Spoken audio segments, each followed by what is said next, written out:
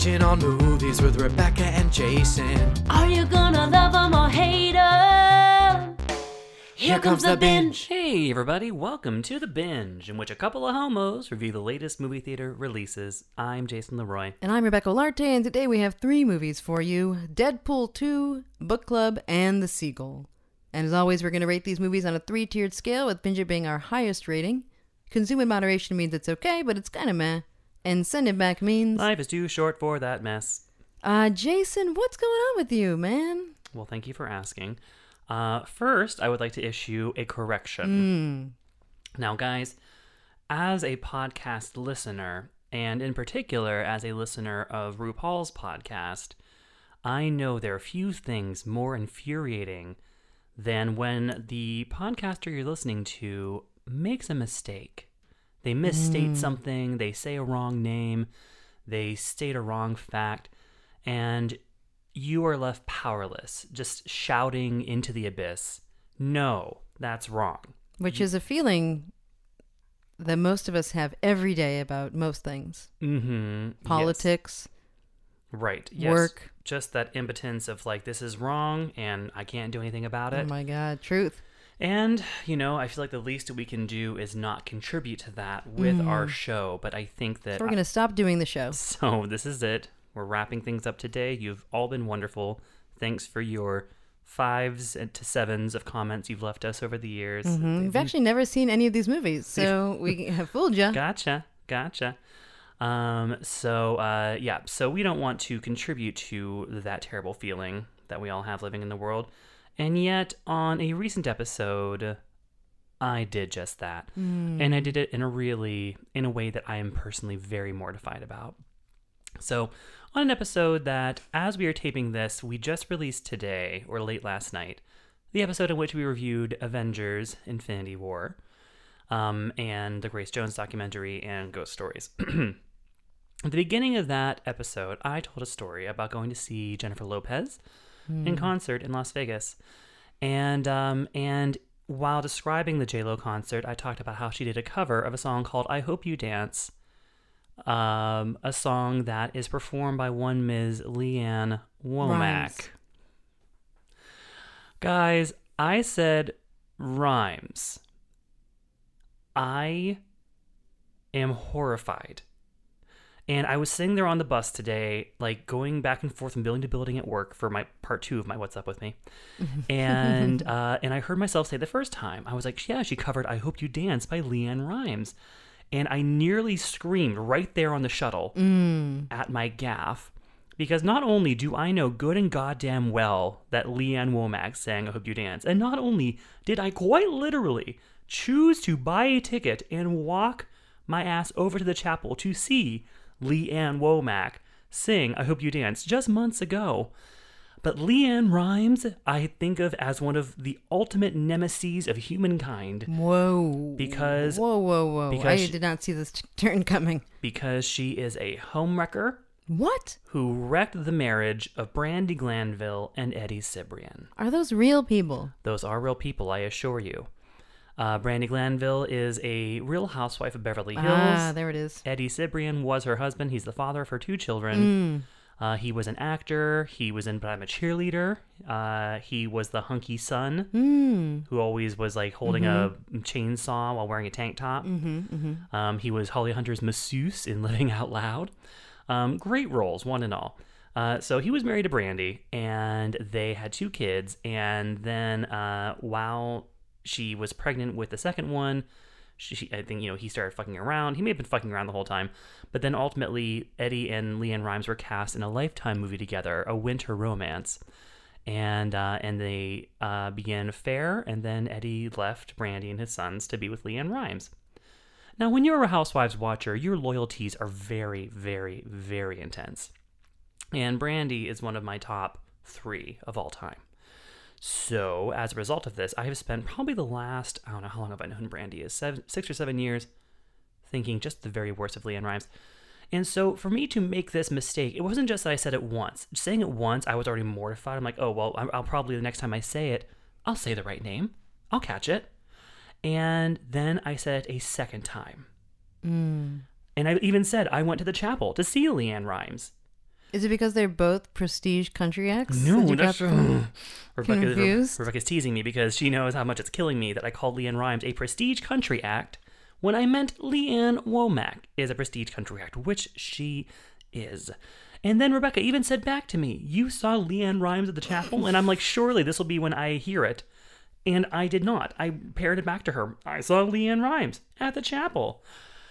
I feel like I had a stroke. I feel like I should, get an MRI. I feel like a CAT scan would not be out of line. Maybe this is like a Freudian slip. Maybe you don't like your housewife as much as you can. They think you do. Or maybe you're like me and you actually don't know the difference between the two. What does Leanne Rimes sing? Well, Leanne Rimes sang, she sang the country version. Well, she sang one of the versions of How Do I Live? Although I believe Trisha Yearwood sang another. That's not helpful. Did she sing the Coyote Ugly song?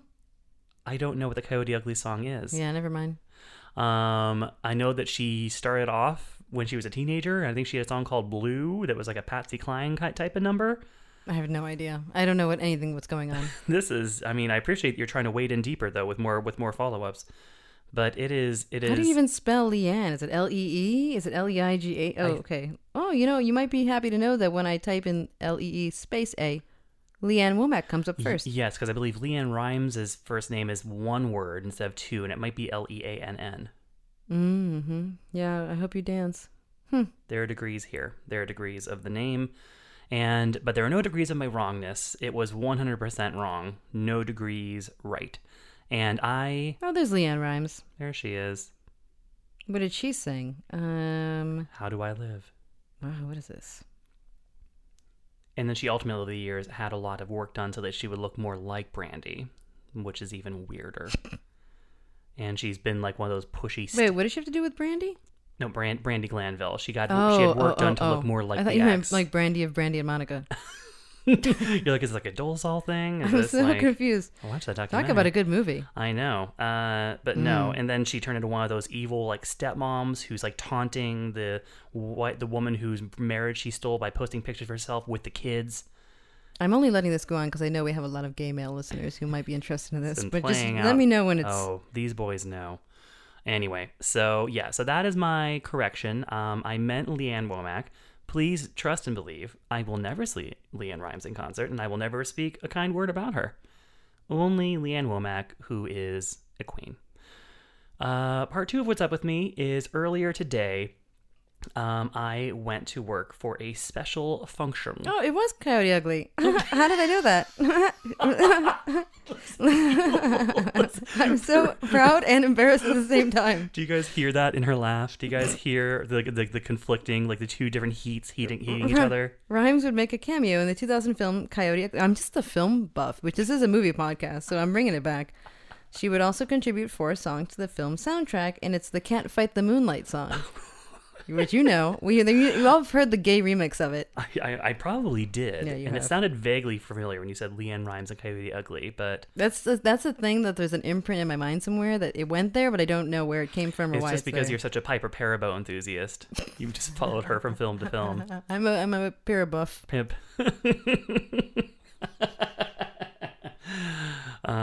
Yes. Yeah, I'm trying to. There has to be other things you can do with Parabo. I know that shout out to Mima, that Piper Perabo is a longtime joke of hers. Just say that name to her and she'll start laughing. Sure, will do. Yeah. So today today is also the day we're taping this is Global Accessibility Awareness Day. Mm-hmm. And at work we had a special speaker for the day. His name is Niall DeMarco. Oh yeah. And he, handsome fella. Incredibly handsome fella. He won America's Next Top Model on one of the co-ed seasons, and then he went on to win Dancing with the Stars, which is a remarkable feat given that he is deaf. Mm-hmm, mm-hmm. And so I didn't know. So they had this thing, and I was like, oh well, I don't know. No one goes to these things. It'll be fine. And so I RSVP'd and fought my way in, and then I show up. It's way across campus, another building, and I'm starting to like look around. And I'm realizing that what I have unwittingly done is I have aligned myself with like the thirsty gaze of Apple. So so this event that was nominally meant to be about awareness raising for accessibility issues. Oh man, had become an event for overprivileged, overpaid gay men of the Bay Area to stand and ogle a beautiful, admittedly queer man. Niall did come out as being, I believe he used the term sexually fluid. And so we're all there thinking we got a chance. And eyeing each other with great competition in our eyes, as if we're attending a casting call for a Niall dating show and not a very earnest, serious event about the many ways that our company can improve our accessibility relations. Wonderful. And it was just, yeah, incredibly. I felt it's like that thing where you go to maybe a show, or you go to like a theme party for something you like. And you just look around and you're like, is this what I look like? Are these my people? I don't like these people. I don't want to talk to anyone. I remember, last time I felt this bad was when I went to go see Nashville Live at the Warfield. Felt very uncomfortable seeing myself reflected back to me there. But yeah, so then we were all sitting there, and it was just like legions of gay men trampling the deaf school children they brought in from local schools to meet their hero. It was a very untoward setting, and then Tim Cook came out to introduce Niall, and he was sort of well, he kind of lost me right away because he was introducing Niall, and he's like, you might be familiar with Niall from the TV show America's Top Model. And I was like, next, it's Next Top Model. Oh, I had no idea what the era was. Yeah, No, it's America's Next Top Model. I see. He missed the N in ANTM, which was unforgivable. And then he was like, because Tim was like, because, well, when you see him, you will understand why he's a model. Ooh, yeah. Like, any of you stand a chance with Tim Cook there? I know. That's what I was thinking. I was like, why is this just like a gay thirst trap event? I'm like, oh, right. That's kind of how I felt whenever like Mary J. Blige played her Christmas show a few years ago. I'm like, oh, why are we having this big like belting diva come to? Oh, there's Tim. Yeah, there's Tim. So, and then he was like, but yeah. So even though he's a model, but the thing that I like about him most is his heart. And he's got a big one. Wow, shameless. And I was shameless. I couldn't even like. I kind of like it. I knew one other gay there who was sitting right behind me, and I couldn't even fully turn and look him in the eye after that. No. I just pictured the headlines like Tim Cook on Al DeMarco, quote, "He's got a big one." That you were going to put on your blog. So it was, and then I sat there through Niall's signed presentation, mostly looking at his thighs, and that was that. So, and then I bolted out of there because they're like, and now we have some more accessibility related programming. I'm like, gotta go back to work. So, oh my God. Yeah, no. All in all, poor showing for me. And it was in the middle of all that I realized that I said Leanne Rhymes 5 times without correcting myself. Wow. So, pretty tough day. Yeah. Rebecca, what's up with you? Yeah, the real tragedy is, what's up with me? You had 2, so I don't even think I have room for one. Listen, it's our show. You can go as long as you want. There really isn't much. I would say that I've seen some things that we aren't going to be reviewing that I've enjoyed. Like what? There's a Netflix documentary called Voyeur about Gay Talese writing that book about the voyeur in the motel. Very good and creepy. Okay.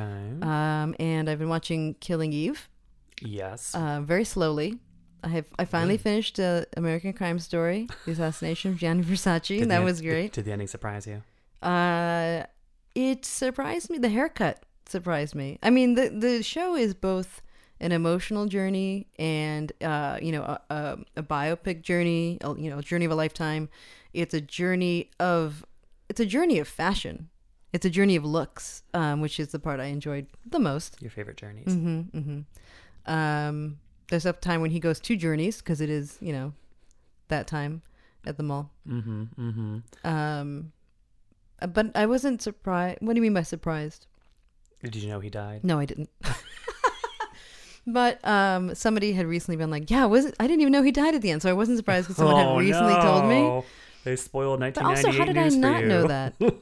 I feel like I knew about the assassination, or I knew about the murder, but how could I not have known that there was like this huge manhunt going on? Yeah, I mean, I think I had forgotten how it ended, but then when I was like reading about the show before it came out, and they're like, oh, up until his suicide on the houseboat a few days later or whatever, I was like, oh yeah, that's right. God, this is gonna be a dark show. And I didn't realize it would take so long. Like he really like tried to stay alive for a very long time, which is interesting. Yeah.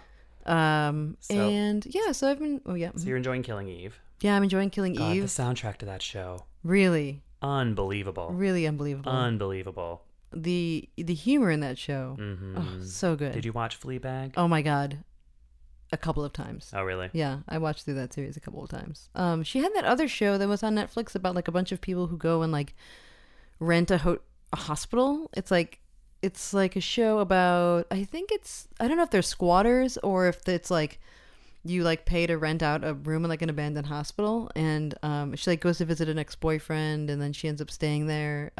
It wasn't quite as funny. It was like a British okay. I don't know that comedy. one. She does a voice in Solo, which we'll review next week. Oh, Yes. that's exciting. And she's very funny in it. Really? Yes. And she's going to be in Star Wars? Well, yes, so Han Solo. Oh, the a voice. Yes, the Han Solo movie. Oh, interesting. Yes. So she's not on screen, but she voices a robot. I mean, she could write everything. Yeah. She's so funny. Yeah. And that's what's up with me. Did you get a chance to see Disobedience yet? Oh, I did. Yes. Oh, wait, you did? I did. Oh, well, I went to the movie theater with two coworkers to see the Oh. movie about mouth spitting. Oh, yes. The Act. The Act. The Act. That scene. Because we did have a request from Jax. Hi, Jax. Hey. To talk about Disobedience. Oh, yeah, I did see it. Did you see it? I saw it in TIFF. Ding. Thank you. Yeah. I went to the movie theater and I watched it. Wow. Yeah. Isn't that crazy? How novel. Yeah. With coworkers. It's the Venn diagram of things that interest me. This was right smack in the center. Yes. Someone had said that it was on Twitter the interracial romance. It's Rachel McAdams and Rachel Weisz. Thanks, Twitter. What did I think of it? I was not prepared to review movies today. Is that what we're doing here? I didn't leave saying that it's like I wouldn't give it a binge it. No. Which was disappointing. How did it compare to Novitiate for you in terms of your straight up like passion project? Right. Right. In terms of your boner. Oh, gross. I'm trying to celebrate your sexuality here. You don't That's need to. not it. So I don't know what to tell you. Well, Novitiate was. Yeah, but I don't like that word. Sexuality. You're making it worse. I would say that this is not quite as tantalizing as Novitiate. You're like, I don't like the word boner. What I prefer is tantalizing. I am a professional. I talk about sex on my own terms. Use my own language. This was it was interesting. I feel like was maybe not the movie I thought it was going to be. Like I sort of expected it to be kind of like Rachel Weisz is this character that kind of like goes in and shakes things up purposefully, and she's not really. She comes in kind of begrudgingly she goes back to her the neighborhood where she's from, which is an Orthodox neighborhood, having been kind of banished from the life in London. And but she's really just kind of like at the mercy and the prey of an old lover who's still there and now married to her friend, a man who stunning. That was the most amazing part of the movie, was just watching the sort of, I don't know, it felt like a very familiar chemistry between the three of them, and what would easily be a very like unbelievable situation where it's like she has to stay with him and her, and it's so awkward and so tense, but it's also not. Like, there's a lot of familiarity there that makes it very comfortable. Right, since they were supposed to have known each other since they were kids. Right, and there was clearly like disagreements about what the two women had done, because they'd had an affair when they were kids, and he's basically next in line to be the rabbi of the community. Right. But the way his character had so much, I don't know, I felt like it was anticlimactic, but at the same time I was relieved to know that like it was all met with understanding and like that was civility. Alessandro Nivola, right? Yeah. Is that who played? Yeah. He's very good in that. But the scene Yes. You want to talk about that? We can. You know, and I'm definitely hearing you about how, yeah, it does sort of, she is kind of Rachel Weisz's character, you know, she's meant to be very worldly. She works in like fashion, I think. Photographer. Yeah, photographer. Every lesbian photographer. Every movie. High art. High art in it again. Yeah, like every movie. High art, this, everything. All of the ones. and so yeah, she comes back and yeah, she is kind of like it feels almost like it's gonna be like a Garden State type movie where she kind of goes home again after someone dies and it's kind of like bumping along, shins are playing, and but then yeah, she just kind of, you know, can't expect that she's going to have this rekindling with Rachel McAdams' character of this thing that they were doing when they were younger, and then it just seems like the time is somehow right for both of them chemistry wise that like this thing's about to just pop off again.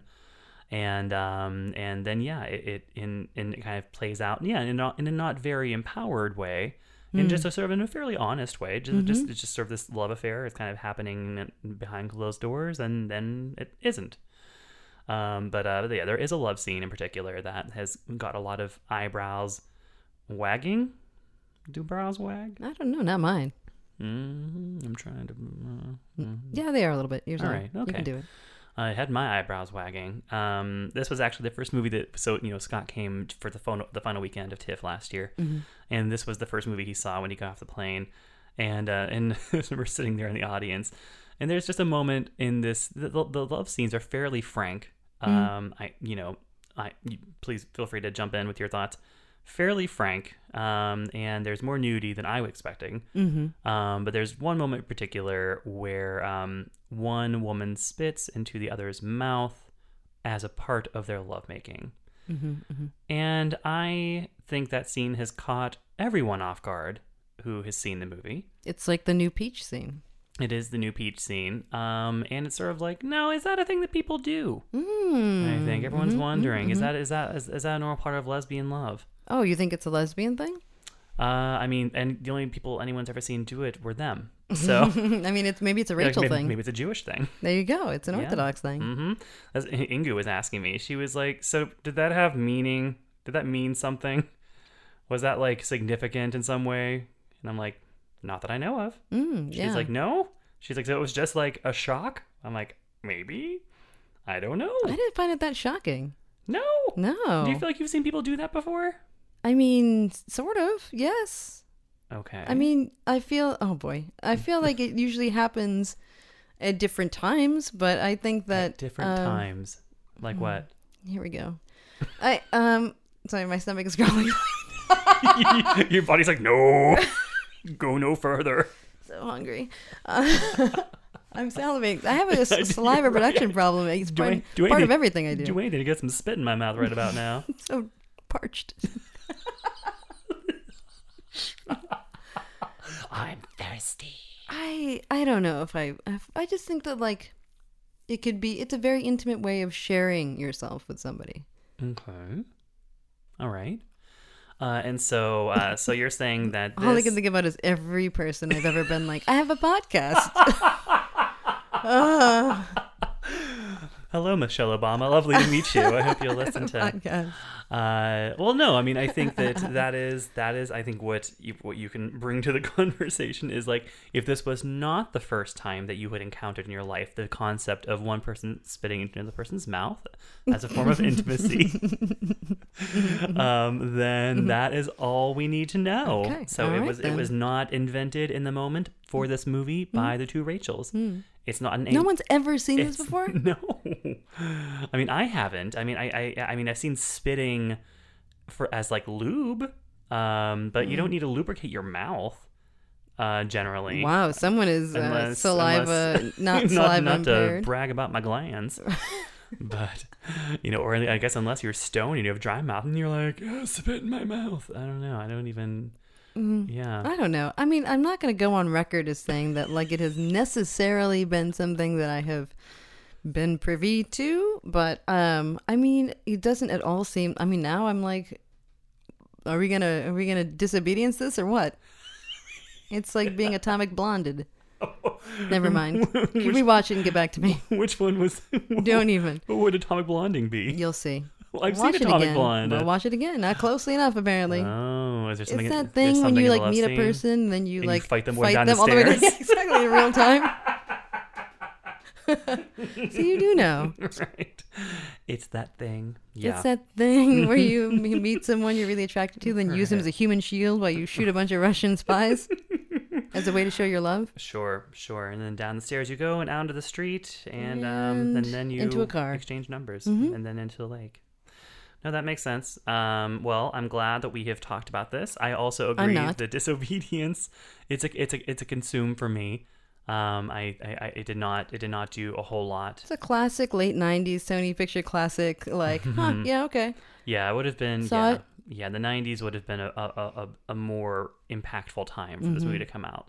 Although I think that love scene in the 90s would have rocked clocks a lot more than it's rocking them now. Yeah, now compared to the Peach, it's nothing. I mean, truly. But I mean, the acting is good, and it's just kind of like meh.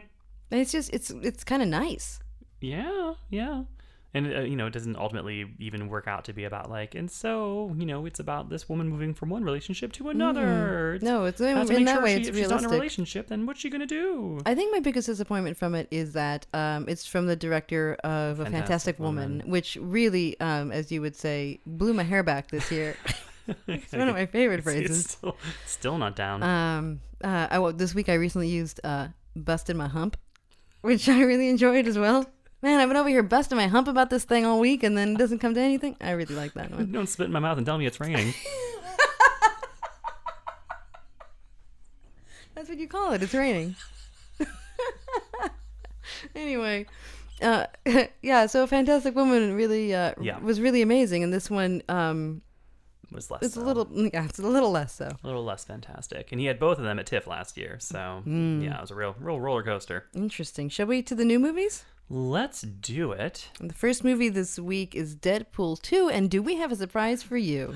We do, guys. So this week we're going to try something different, and we're going to have me read the summaries for you guys. But I'm going to do my best to read them in the way that I imagine Rebecca would, just so as to not create unnecessary change for you as listeners. Yeah, seamless transition. Foul-mouthed mutant mercenary Wade Wilson, aka Deadpool, brings together a team of fellow mutant rogues to protect a young boy of supernatural abilities from the brutal, time-traveling mutant, Cable. That's how I sound? Yeah, no, that was good. Thanks. I ain't letting Cable kill this kid. But I can't do this alone. We're gonna form a super-duper group. That's what we're gonna do. Our group will be forward-thinking, gender-neutral. We will be known as X-Force. Isn't that a little derivative? You're absolutely right. Now, cue the music. Don't call it a comeback. I've been here for years, rocking my hands. What's up? Okay, so I think for the first attempt it was okay. I think you can do better at an impression of me, but we'll see. We have other movies coming. We do. And before we get into this review, I want to make this a super dated episode right now and ask you, Yanni or Laurel? I haven't. You haven't? And I won't. What? I hate all those things. But it's so fascinating, isn't it? No. The blue gold dress? No, nothing. I just assumed from the immediate get-go that there are two files going around. But it's the same tweet. It's one tweet everyone's referring to. I don't care. It's so cranky. I know. You got I these don't. kids and their shit. I don't care about it. Like that's the thing. Nobody sees the world the same way. We all know that. Someone has a Leanne Womack and someone has a Leanne Rhymes, and nobody knows the difference. But I was just wrong. Oh, Just like that clip is going to be saved for a long time. Just like the people who think it says Laurel are wrong. But anyway. What is it? It's a tweet? Yeah, it's like an audio file. And it's like this weird robot voice. And it doesn't even sound like it's saying Yanny to me. It sounds like it's saying like Yeri. Yeri. Why would you want to listen to that? I don't know. It made the rounds. Have they made a remix of it yet? I don't know. I mean, I'm trying to use the original tweet so that we can be like, okay, this is the thing everyone else is listening to. Has Leanne Rhymes covered it? I don't follow her on social media, and I'm not going to start now. I'm not giving her clicks. So what are you? I'm in team Yanny, but I think it doesn't actually sound like Yanny. I think it sounds more like Yari. Also, what's Yanny? Laurel's... anyway. These are, I think, someone said, Billy Eichner, I think, said something about it. He was like, Yanny and Laurel sound like two Jewish sisters I avoided a bar mitzvah. I mean, the real question is Trump or Hamas? Jesus Christ. Anyway, speaking of jokes, Deadpool 2. Rebecca loves jokes. Deadpool 2, I'm just going to start off. Haven't seen it. Want to see it. I think Deadpool was the first comic book movie that I have seen that I was like, oh, they're not what I think they are. Yeah. I had only seen like two maybe before that. But I was like, oh, this is fun. And I feel like having a sequel would be a tough act to follow. What do you think? I know it's a really vague opening, but I mean, I don't know how else to frame it. Like, is it as funny? Is it a disappointment? Right. I would say that it is a really tough thing to follow a movie like the first one, because the first one really did kind of break the mold. Mm-hmm. And it was such a surprise, and it was so funny in such unexpected ways. And especially at that time, like that was, 2 years ago or so. Oh my God, such a different time. Different world. We knew how to laugh. Easier place to be. And also just in terms of what was happening in superhero movies at that time. Like, the first Avengers movie had come out, but, we hadn't had like Thor Ragnarok or like Spider-Man Homecoming or like, action movies, superhero movies that are just flat out irreverent. Or Black Panther, ones that are more thoughtful. Just it was very formulaic up until that point. Well, I mean, I think that there had already been some really good ones at that point, but they would tend to run a little serious, and even if they would have like some moments of jocular riffing, they ultimately still took themselves very seriously. And Deadpool as a movie did not take itself seriously, and that was what was so bracing and refreshing about it. And that attitude very much continues in the new one. It is still, if anything, it kind of doubles down in a way that can become a bit grating, where it's like, it feels like it's just like a one-liner delivery system of like fourth wall breaking jokes. Yeah, that was the concern. Yeah, and they don't land as sort of like gracefully as they did the first time around. It feels a little bit more forced, and it feels like it's almost sort of like the comparison I'll always go back to is season 1 of Jersey Shore versus season 2 of Jersey Shore, because Please explain. Season 1, these kids didn't know what they were doing. They didn't know what they were getting themselves into. They didn't have a sense of like their brand. They didn't have a sense of their merchandising potential. They just were kids who were insanely entertaining to watch, just being themselves on camera. But then when they came back for season 2, season 1 had happened. They'd become a global phenomenon. Too self-aware. Yeah, self-awareness. And self-awareness can be a good thing. It can be a bad thing. And I think that in the case of Deadpool 2, it is, and again, it would be almost impossible for it to replicate what happened the first time. This is something that's just, a lot of sequels are condemned to this. Like, you can't achieve the same thing twice. You can't capture lightning in a bottle twice. And so this one, definitely there's some strain of it trying to just be like, well, let's see. Well, if we just have twice as many jokes, maybe we can at least be half as funny. And a lot of them do work. But I think that right from the beginning, it kind of started to lose me, because there's a scene that happens right before the title sequence that is intended to be, that's maybe the movie thinks it's shocking, and I did not. I was like, this is clearly going to happen. This thing is going to happen in this scene. And then over the opening credit sequence, which is set to that amazing new Celine Dion song, Ashes, from the soundtrack. And the credits are done to look like a James Bond's credit sequence. The credits, instead of like last time where it was like, making fun of everyone involved, it was like, the studio produced by, did that really just happen? With screenplay by, whoa, how can they do that? And I'm like, okay, right off the bat, movie, you're giving yourself more credit than you deserve, because the thing you just did was very apparent. You were mapping it out, you were setting it up, then you did it, and then you pat yourself on the back for like 3 solid minutes of like, can you even believe it? Fourth wall breaking jokes. So I was like, okay. Like, so I think that the movie is a little too convinced of its cleverness, which I think is a problem I had with the first one. But compared to the first one, the first one comes off looking a lot better compared to this one. So I think that it does suffer a bit just from it has a real case of the tryhards. But the thing that's trying hard to do though is to seem cool and unbothered. So that's kind of a conflict there. Yeah. I mean, I feel in the first one, I mean, the Deadpool character and the incessant joking sort of worked because Ryan Reynolds was able to make the character have another, like, it was a whole other side of being, vulnerable, and he was, almost dead, and he's disfigured, and he's likable and affable in a way that isn't super obnoxious. So yeah, it seemed like maybe the way to go that would have been shocking would have been even to be maybe more serious instead of like doubling down and trying to be more funny. And the thing that happens, it does open on a fairly serious note, and the finale is fairly serious.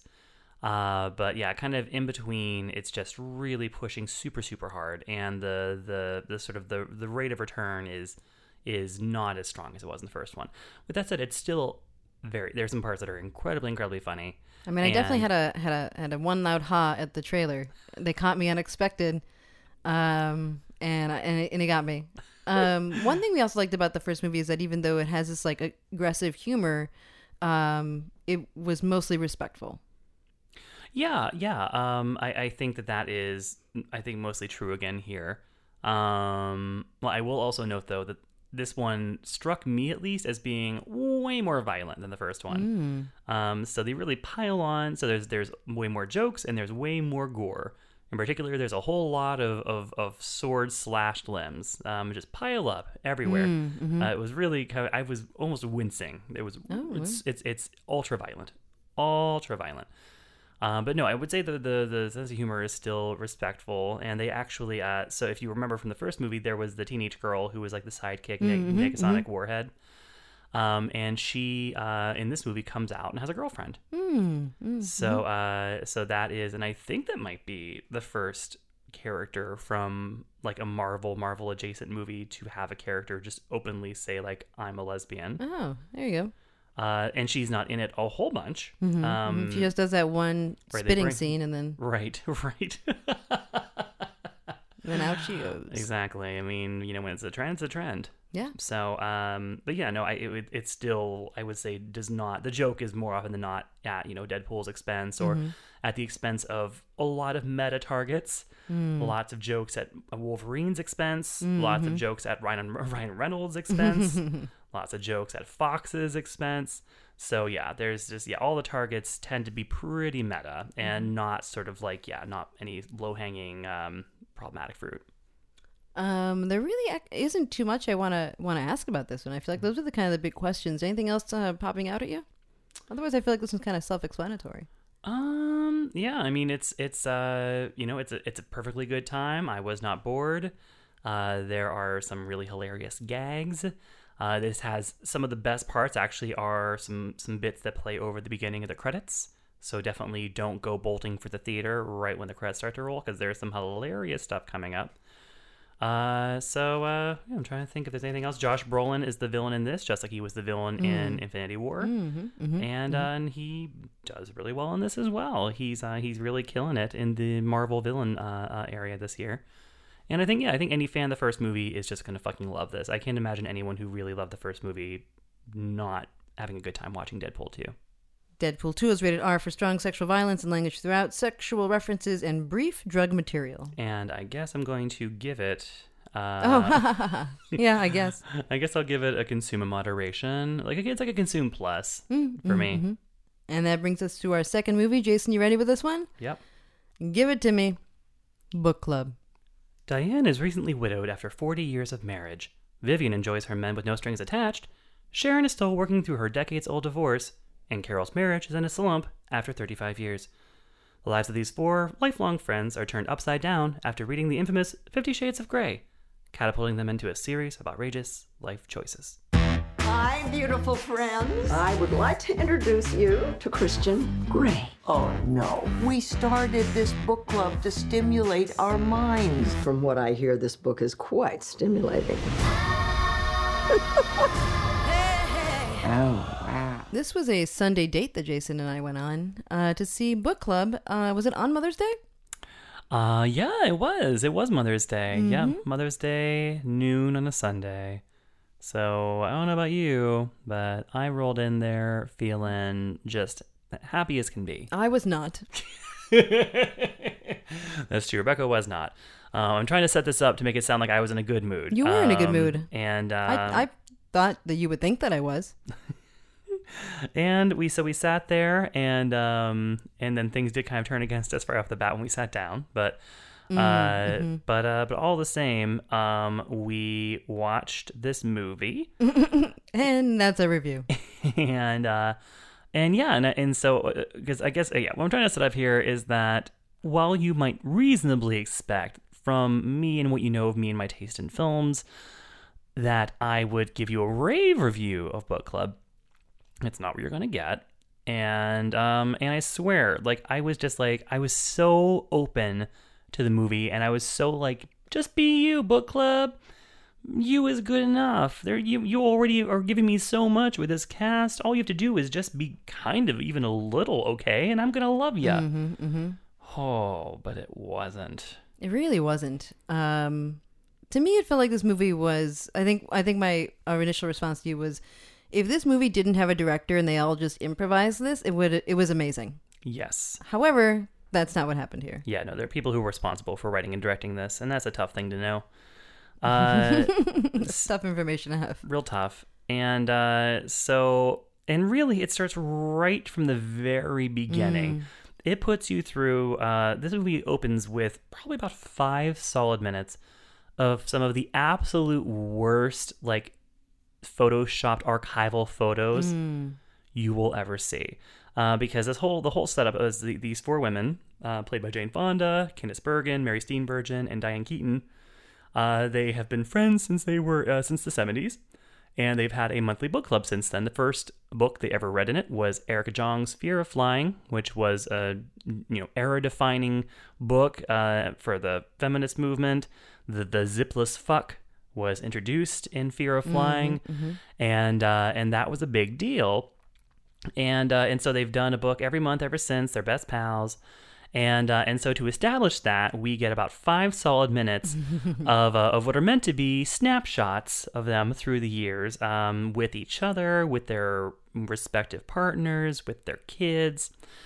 And goddamn, if this isn't just the worst, So hacky, cheapest looking, like, just taking headshots and posting them onto other pictures, goddamn, it is so distracting. And it just starts the movie off on a tone of unabashed, ugly cheapness. Yeah, I was hoping you would say that. Yeah, cheapness.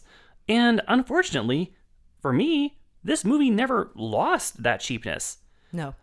It looked like shit the entire way through. It wasn't mic'd right. Like there are scenes of the 4 of them like sitting in a room discussing the book club, and like I've seen like amateur music videos that have made better decisions about how to frame different people when they're in 4 sides of the room having a conversation that didn't feel so hacky and didn't sound like you were using like one mic over one person and not the others. Yeah. And to me, like, it's not very often that like that sort of drop in filmmaking happens. Yeah. I mean, it looks really bad. The lighting, the lighting is horrendous. Not doing any favors to its stars, and it's a first time director, and it feels like it.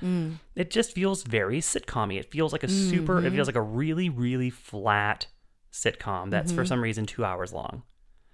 And the writing is cheap. The writing is so cheap. God, like I will acknowledge at this point that the reviews for this have been surprisingly positive, and it's one of those moments where I'm just like, did we watch different movies? I don't know what movie you're all watching. I saw someone today that was like, oh, if this movie is this year's girls' trip, we could certainly do worse. I was like, how can you eat? What? Yeah, I think Vulture said that.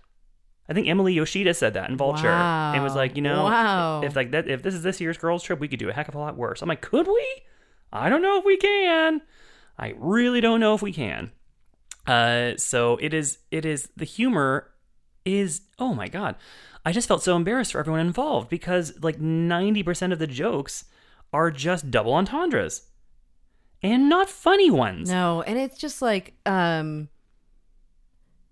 whole movie never gets past the point of like these old women not having sex, and it just beats it over and over. So every double entendre is just it duplicates the same like pointlessness of the plot.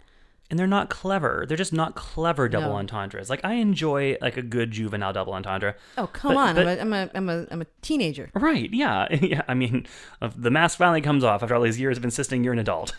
Damn it! At last. Son of a bitch. But like things like, okay, so Mary Steenburgen reading 50 Shades of Grey while watering a potted plant.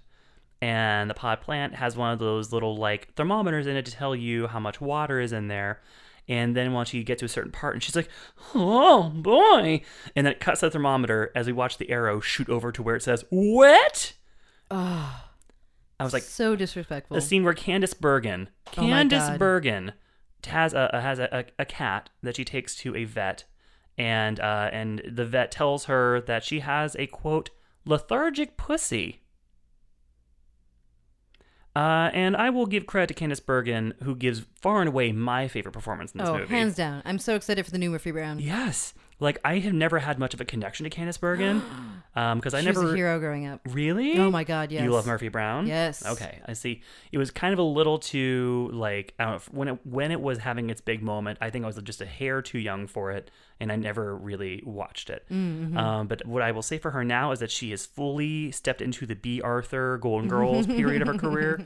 And goddamn, is she so dry and so fucking funny in this movie. I think she's the only one for me who gave a performance that was appropriate to the movie that she was in. Because when you have that level, because the humor is so arch, it's so broad, and it's so unclever, that all you can do is just make B. Arthur faces to it. Yeah. Because like Jane Fonda spends the entire movie like literally winking, like wink, wink, wink. It's like, bring it down, Fonda. I mean, she was definitely the Rue McClanahan of the group. She was the, I feel like it's more of a one-to-one with Sex and the City with this cast. It's like, she's the Samantha, Sure. Diane Keaton is the Carrie, Mary Steenburgen is the Charlotte, and Candy Bergen is the Miranda. So Yeah, I could see that. I think that's pretty much the one-to-one here. And no surprise, I'm with the Miranda. Candice Bergen is the Donatello. So there's Mary all Steenburgen that. is the Michelangelo. So and there's that. There's this really lengthy scene of Craig T. Nelson standing in front of who plays Mary Steenburgen's God. husband, standing He's in front great. of all. Always of them. great to see him. Rebecca However- was buzzing with sexual energy from watching Craig T. Nelson for 2 hours. He did have my motorcycle. And he does this lengthy, like, sort of like unintentional double entendre monologue in front of the ladies where he's just like, it's sometimes I just want to lube up that chassis and ride it all night. And so terrible. and Jane Fonda is like over there fully like elbowing the women like, can you believe what he's saying? It is, God, it's just asinine. The people in the audience loved it, though. They really did. This is for sure going to be an audience favorite, and we're going to look like Scrooges for not liking fuck it. it, I'll be a Scrooge. But it's just not funny. No. And, and like the women, like I don't think anyone in this movie is like bad. I think they are all kind of giving tonally, each of them maybe are in different movies from each other. I don't know that the four of them necessarily act like they're in the same movie. Diane Keaton is for sure dressing herself here. She brought her own clothes. She 100%. she brought her own clothes. I don't know that she was even using a script. I think she was just Diane Keatoning her way through the movie. Mary Steenburgen, I think of the four of them, is the least iconic and the most kind of versatile, chameleonic. And she pays homage to a famous scene from Parenthood, where she tries to give Steve Martin a blowjob to spice up their love life. And that happens with Craig T. Nelson. And yes, Rebecca was tantalized. I mean, I wouldn't say that. I was surprised to see him, and I love Coach. There was an amazing small piece by Wallace Shawn, which to me, that had me like laughing out loud because Candice Bergen is like trying an online date, but she like runs into her ex-husband, played by Ed Begley Jr., and he's marrying this like 25-year-old, like, beautiful young woman. And Candice Bergen's date shows up, and it's Wallace Shawn, and he's like even like has an extra lisp going on. He's like, well, hello. Yeah, and he shows up, and that was just a beautiful physical and comedy. She's towering over him, and that was really cranking up the B. Arthur energy even more. It really more. was, yes. So, but then that's the thing, is that like we always say about comedies, if they're funny, we'll overlook a multitude of sins. But this movie just wasn't funny. We do have to say, it's these women all have great careers. One owns her own restaurant. Federal judge owns a hotel chain. And what is the other? What does Diane Keaton do? I don't know. What does Diane Keaton do? Yeah, it's a fair question. I can't remember, but and and the whole thing with with 50 Shades, I think there's a certain level of there's a baseline tackiness around forcing these luminaries, these Oscar, Emmy-winning icons to play like giggling older ladies reading a smutty, shitty book. But I think we talked about this when we reviewed the 50 Shades movies. There is a lot of sexism that comes into play with the way that people criticize the 50 Shades books. And I think that, I don't want to just buy into that hook, line, and sinker and just be like, because it's 50 Shades, this is degrading. Because clearly those books struck a nerve for like hundreds of millions of readers. And so far be it from me to, to sort of to delegitimize that experience. Sure. That doesn't necessarily make it any less of a bummer to see these four icons playing this kind of feature-length commercial for the book. Funny thing also, Don Johnson plays Jane Fonda's love interest in the film, and his daughter, of course, is Dakota Johnson, Anastasia Steele, in the films. Oh, right. And yet he's not in a single scene where the book is mentioned or shown. No, not at all. So I don't know if that was on purpose or not, but he keeps his distance from the actual subject of the book. And it is a movie about it kind of is accomplishing what the Golden Girls was doing in its own way, of taking this sort of invisible population. As in, women are made to feel invisible once they hit a certain age, and certainly sexually invisible. And so to have a movie that is entirely about the actresses who play the lead characters run from 65 to 80, and the whole thing is about them sort of like just getting in touch with their sexuality and finding out how to like get, ask for what they want, and that's great. And it's great to have a movie driven by women ever, let alone women who are in the age bracket that these actresses are. And that's what almost makes it more insulting, that it was not handled as well as it could have been. It's hard to say send it back. Yeah, no, it's a consume for me. It's a consume for me. I wouldn't say send it back. Because I do think that there are, this is an Airplane movie. Although I feel like even on Airplane, I might be like, God, this is unfunny. Wow, is it embarrassing watching these brilliant, legendary goddesses strain for such cheap, based gags. I think that might still bother me on an Airplane.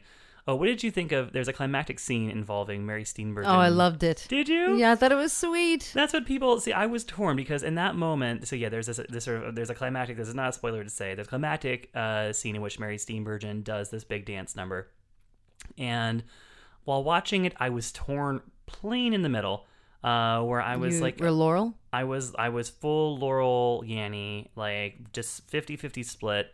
Over I was like, look at her go for it, versus like, oh, you poor woman, the things they're making you do in this movie. But then Ingu said that she cried. Whoa. Yeah, Ingu loved this movie. Oh yeah, she was pretty quiet. Yeah, she loved it. And she cried during that scene. And I saw other reviews allude to that there's a very affecting scene, and I was just like, I felt bad for her. I felt embarrassed. I think at that point in the movie, it was too late for me. I was like, no, this movie is just degrading these women and making poor Mary Steenburgen do some half-assed tap dance to a Meatloaf song. I thought it was cute. No, well, that's because Crazy Nelson comes barreling in and saves the day. Way to spoil that shit. Yeah, I know. I thought it was cute. I think maybe it's because it was her too. Yeah, I mean, she's lovable as the day is long. So, Book Club is rated PG-13 for sex-related material throughout and for language. And that brings us to the third movie. Jason, you ready to do your best to me? Stop trying to get in my head. You're like a trash talker. Are you ready? You're not going to fuck this one up? God damn you. You want to even say the title? Sure. Okay. The Seagull. One summer at a lakeside Russian estate, friends and family gather for a weekend in the countryside. While everyone is caught up in passionately loving someone who loves somebody else, a tragic comedy unfolds about art, fame, human folly, and the eternal desire to live a purposeful life. As summer begins, the guests arrive. Good evening. Well, sit down, join us. Isn't she adorable? Even the thought of her makes my heart race. No, don't be shy. He's a celebrity, but he has a simple soul. Boris Trigorin, he's so famous. He looked young. He is young and accomplished, don't remind me. This is basically like Deadpool 3. How so? Action-packed, irreverent humor, Saoirse Ronan. Butt shots. Mm-hmm. Lots of butt shots. Right? Yeah. No, I think that's a hot take, and I'm with you. Mm-hmm. There is actually a butt in it. It's a good one. And the funny thing is, the guy who has the butt in question, the owner of said butt, plays someone who is sort of a love interest to Saoirse Ronan. And the actor, whose name is, I believe, is Billy Howley, also stars as her love interest in an upcoming film called On Chesil Beach. Oh, that one. I saw a trailer for that movie. I remember leaving the trailer thinking, I have never been more confused about what a movie is actually about. Are there two men that it's a love triangle and I can't tell these two guys apart? I'm confused. No, not really. On Chesil Beach is actually, it's like a really small kind of intimate character study about these newlyweds who go on their honeymoon and then like can't quite fuck. Oh, that's it. Okay. Yeah. It's like that's basically the premise of the movie is like they just can't they can't have sex. They're like trying, but they're kind of both, they're like virgins and then they don't really know what to do, and she's freaking out and he's nervous, and then it's sort of like this short-lived marriage. But yeah, it was playing at TIFF last year along with Lady Bird. So for me, those two were like, I watched them like back to back, but they're coming out very far apart. On Chesil Beach is finally coming out next month, in which Billy Howley plays her husband, and as I said here in The Seagull, he plays sort of a paramour of hers. This looks like an Edith Wharton novel come to life. Well, it's based on a play by Anton Chekhov. Okay. And that's the funny thing. That is the funny thing. The hilarious thing is that it's Chekhov. Hold for laughter. Every critic is suddenly like Professor Chekhov. This is the thing that I hate the most that critics do when they act like just like jack of all trades, about like they just are experts on any subject matter they're writing about all of a sudden, whether it's like, geothermal tension or fucking Chekhov. And now they're like, well, the thing about Chekhov is, I am no expert in Chekhov. I don't know that I've ever read anything Chekhov has written. I know that one of my favorite films is Vanya on 42nd Street by Louis Malle, who is who was married to Candice Bergen for many years. As Julianne Moore's in that film, is one of her first. And that is based on Chekhov's play Uncle Vanya. But aside from that, that's pretty much where my Chekhov knowledge ends. So the main thing that I found myself thinking while watching this film, The Seagull, was about just what a profound impact Chekhov had on Woody Allen. Because like Woody Allen's stuff is so referential, of course, and he has a lot of his his sort of like his wide range of 20th century playwrights and of like Russian intellectuals. And in Chekhov is sort of right at the intersection of like playwright and Russian intersexual.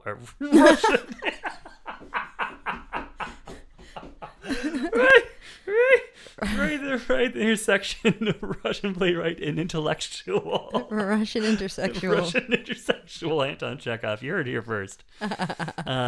So I couldn't help but like just think like, oh God, this just feels like kind of like a bad Woody Allen movie in a way. Like, oh, this is one of those movies where Woody Allen decides to do a period piece.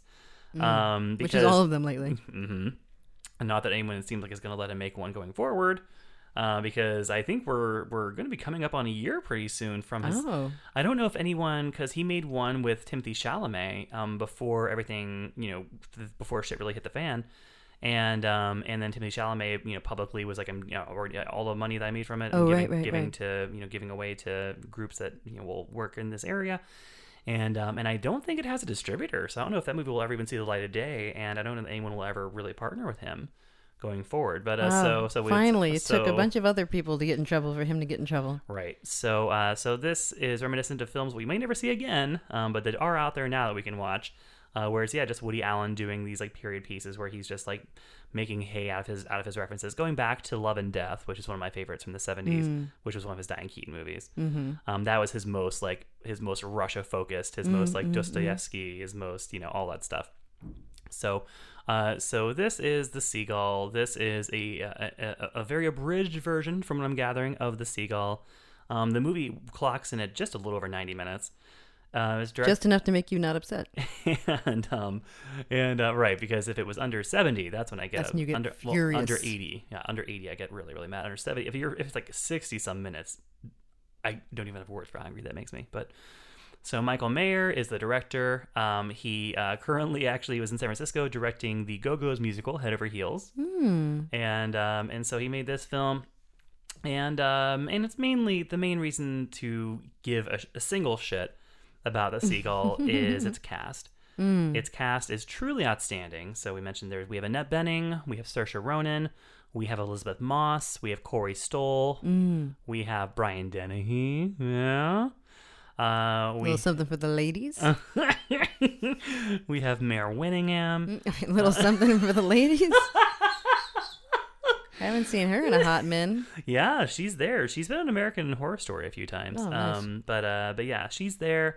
And it's just the main reason to see it is the cast, and among the cast, it's Annette Bening.